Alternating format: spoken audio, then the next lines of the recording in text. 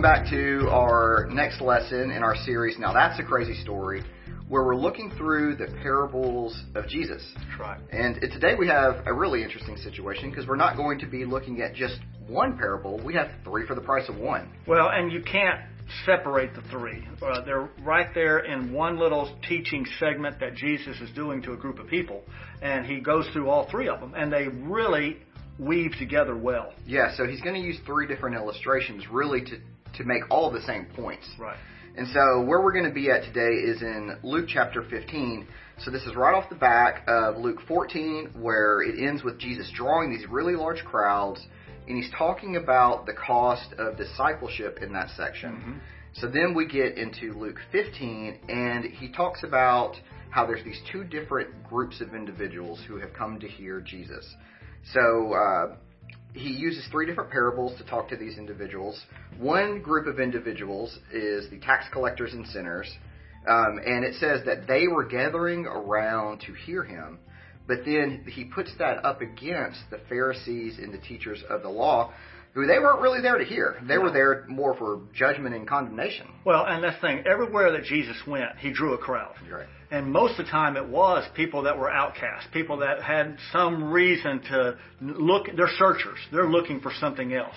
But there's always some Pharisee or Sadducee hanging in the wings, just trying to catch him in something that he's saying. Right. And so Jesus is going to use these parables, and he's going to use them and, of course, illustrate them in such a way that they would be things that his listeners could easily identify with. So he's going to talk about the lost sheep, he's going to talk about this lost coin, and then he's going to talk about the lost son or the prodigal son. Mm-hmm. So what he's really addressing here, why he's using these parables, is to give hope to these sinners, and also, though, as a response to how the Pharisees viewed themselves in comparison to these sinners. I mean, the word Pharisee itself means separated ones. Right. And so they weren't even wanting to have anything to do with these sinners and tax collectors, and they're all over Jesus for even being with them. Exactly. Yeah. And so we have all these three parables, and they're teaching all of these same concepts, but they go when we get to the last one, we even go another level and go to a different step that more addresses the Pharisees. That's right. So in other words, I think what Jesus is doing here is teaching both the Pharisees and the sinners about the kingdom, and God's desire for everybody to repent. Exactly. And so I think what we see through these three parables is really some running themes. Again, that's why Jesus uses them all together. Mm-hmm. So the first running theme I see running through all three texts is that in all three parables, the lost thing, whatever it may be, is actively being searched for. Right. So we have in the story of the lost sheep, the shepherd leaves the 99 sheep, and he goes to find the one who wanders off. Then we have the story of the lost coin, where the woman loses this coin, and then it says that she gets out a lamp, sweeps her house, and searches carefully. And then finally, with the prodigal son, we see that the father sees the son from far away and goes out to him. And so this is strongly implying that he was looking for him the whole time. Right. He wasn't just hanging around in his house and just kind of casually glanced that way. He was actively looking on a regular basis. Maybe he had a balcony on his house he stood on and looked at a distance and checked to see. And so he did see him. And what all of these three tell you is that there was a value in the lost. Whatever was lost, there was a value in that. And that's kingdom business. That's exactly right there. Because there is a value to everybody. And we were in those three different parables, you see a value assigned because everybody stopped what they were doing and searched for it. Right. So there was a searching going on. There was this idea of the lost thing is every bit as valuable as the thing that wasn't lost. That's right. Mm-hmm. And this flies in the face of what the Pharisees thought. Right. So they thought, based off of their own rules of righteousness, that they were the only guys in the kingdom. That's right. And so what Jesus is showing them is that the kingdom of God is open to anybody who repents. That's right. And you see this so much. Even the one I really love is the one with the sheep, where he actually left 99 healthy sheep because of the value of that one sheep. It's not like he brought them all with him in the search. He said, y'all hang here. and he went out and left them and found this one and brought back to them. Right. So the idea there is that the things that are not lost are safe. They're okay. Yeah, they're okay, but we need to actively be searching for the thing that's lost. And you bring up a point there. So in Luke 5, there's a very similar situation that Jesus goes through, and he's eating with sinners and tax collectors there, and he's asked, or his disciples are asked, like, why do y'all eat with sinners and tax collectors? And Jesus' response there is, it is not the healthy who need a doctor, but the sick. I have not come to call the righteous, but sinners to repentance. Right. And so you got this whole concept that Jesus is laying out there, that he is on this earth for the sole purpose of finding those that are lost. Right. That is what he's here for. Yeah, and here we are. He's giving 3 different examples, 3 different stories that they could easily identify with to express what he's trying to teach there. Mm-hmm. And that's exactly what a good teacher does. And, of course, we know Jesus is the greatest Right. teacher. He's going to find a way to make the story relevant to the context of the listener. Right. And so he's using these analogies that for us may be really foreign, but for them, they got it right away. Well, and I want our listeners to kind of hang on to that word from Luke chapter 5 where he talks about he didn't come to save the righteous. Mm-hmm. There's something about that righteous that we're going to talk about in a little bit later. Oh yeah, so we talked about how God is actively searching in these parables. It's very interesting to note as we get ready to go into the prodigal son that the father didn't just go out to the son that went out and lived wildly. He went out to the older son too. Exactly. He had to go out and he had to leave his house and pursue him. Right. So Jesus is making a point. You guys aren't as righteous as you think you are. Right. So it's a both and situation and not just an either or.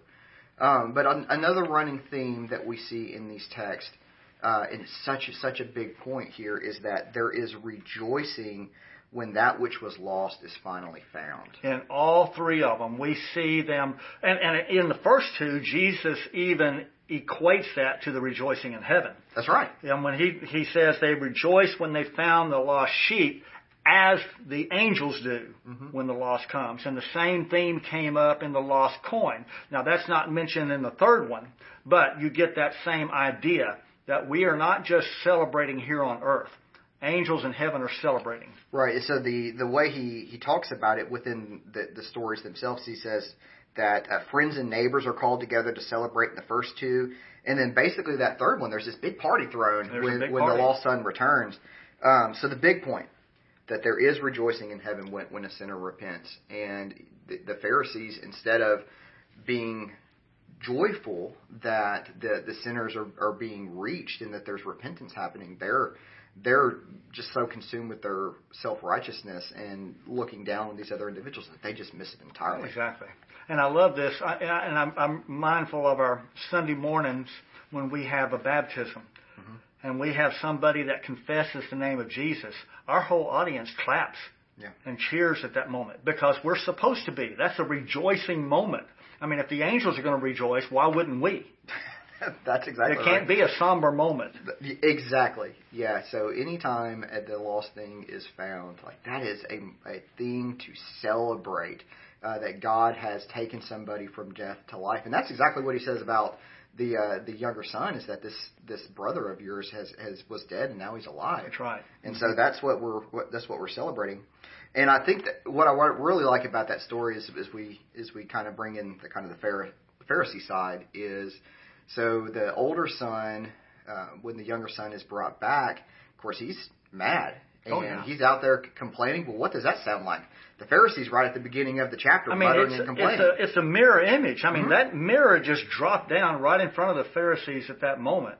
And they saw themselves. Or at least they should have. I'm not sure they did, but they should have. Yeah, hopefully there was some in the crowd that got what Jesus was saying. And hopefully they repented. In that case, let's rejoice over that, right?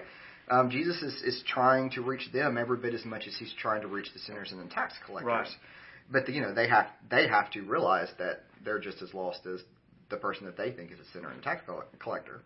And about the older son's response, I think is really interesting. So the father runs out to him, and this is just such a Pharisee thing. The older son's response is, this son of yours. Oh, yes. He's disowning him entirely. Not even acknowledge him as brother. Mm-mm. And the response of the father, though, was the exact opposite. He tells him, this brother of yours. That's right. That this is somebody that you should value. This is somebody that you should love. This is somebody that you should care about. Somebody that you should rejoice that he has come back home. Right. And I love the fact that in his argument that the older brother did, he exaggerated the truth. Mm-hmm. He said things, he even said, I have always followed your rules. Well, we know that's not true. Nobody always follows anything. But the Pharisees felt that way. Right. That they did not have anything but righteousness. And there is a lie built into that because we are human. We do fall. Romans tells us that we all have sinned and fall short of the glory of God. Right. So this is what Jesus is addressing in these three parables. But what about for us? Like we're the whole idea of a shepherd and leaving his flock, and then there's the whole inheritance thing and the lost coin. Like we can get meaning out of this, but that is kind of different for our context here 2,000 years later. So how does that work in our situation? Like, in other words, maybe what parable would Jesus use today? What comparison might he use? Well, I think of things that we have of value as like our phone. Yeah. I mean, if either on any of us, and it happens pretty regularly in the office, if somebody loses their cell phone, everybody kind of stops and helps them find it. Right. As a matter of fact, people are saying, "Do you want me to call it? You want me to ring it?" And we're trying to look around and find it because it's something that we hold in value, and so we're gonna look for a cell phone if it's lost. Yeah, and that I think that's the perfect example. Like there is such a panic when you lose this thing that you value so much, and that's why I think Jesus talks about how the person in each story, which ultimately is God, is carefully searching. That's He's right. out because he knows the value of the lost thing. Mm-hmm. And that's exactly how we would act. So I think that's a great analogy for us here in 2023. But what about some of those things where we might draw lines in the sand like the Pharisees did, where we have to be careful not to see ourselves as righteous in comparison to others. So culturally, what are some of those things? I think one of the things that we see here at WFR a lot with our Celebrate Recovery is people coming out of a lifestyle of drug abuse and alcohol abuse. Exactly. And you have that situation where, as a church, we want to not just be accepting of them, but we want to know that they're part of our family. Mm-hmm. They are a brother. That brother of yours who was lost is now found. Right. We need to have that attitude toward them. And it's not just drug addictions and things like this. We've had these stigmas in the year of unwed mothers. We've had the stigma over the years of homosexuals, of anybody that is, in our mind, has something unclean about them. Mm-hmm. And so we have to make sure that we're not lining up with the Pharisees in our view of that. Right. And so, again, the whole idea of kingdom. Who is the kingdom of God available to? Anybody who repents. That's right. It doesn't matter what you've done, what background you came from. God is looking for a repentant heart, and he's willing to welcome you home. Exactly. And that's really what the point of all these stories are. So what about for us, the he who hears moment? Like, what's our take-home messages from this? Well, our take-home message for one part is, if I am in a situation where I am outside of God, he is longing to find me. That's right. He is searching for me. He is looking for me. I am not somebody that has no value. Mm-hmm. I am somebody he wants to find. And that is a very important take-home for us to realize that we have that value. God has his people out looking for us and wants us to, and longs for us to come home. Right. So I have two kind of final points that I think are great take-home messages for those of you watching online. Number one is like let's put ourselves in the eyes of the Pharisee or the sinners and tax collectors. So if you are more like the Pharisee in the story, for you, see people the way that Jesus sees them. Right. Seek the lost. Rejoice over repentance. If you're not rejoicing when a sinner repents, there's some self-evaluation that needs to be going on. Right. And then finally, if you're more like the sinner and the tax collector in the story, know this: God loves you. That's exactly right. He desires for you to repent, and he's willing to welcome you home, just like the father welcomed the younger brother home. Awesome. Man, thank you. That was a good story tonight. Glad to do it. All right.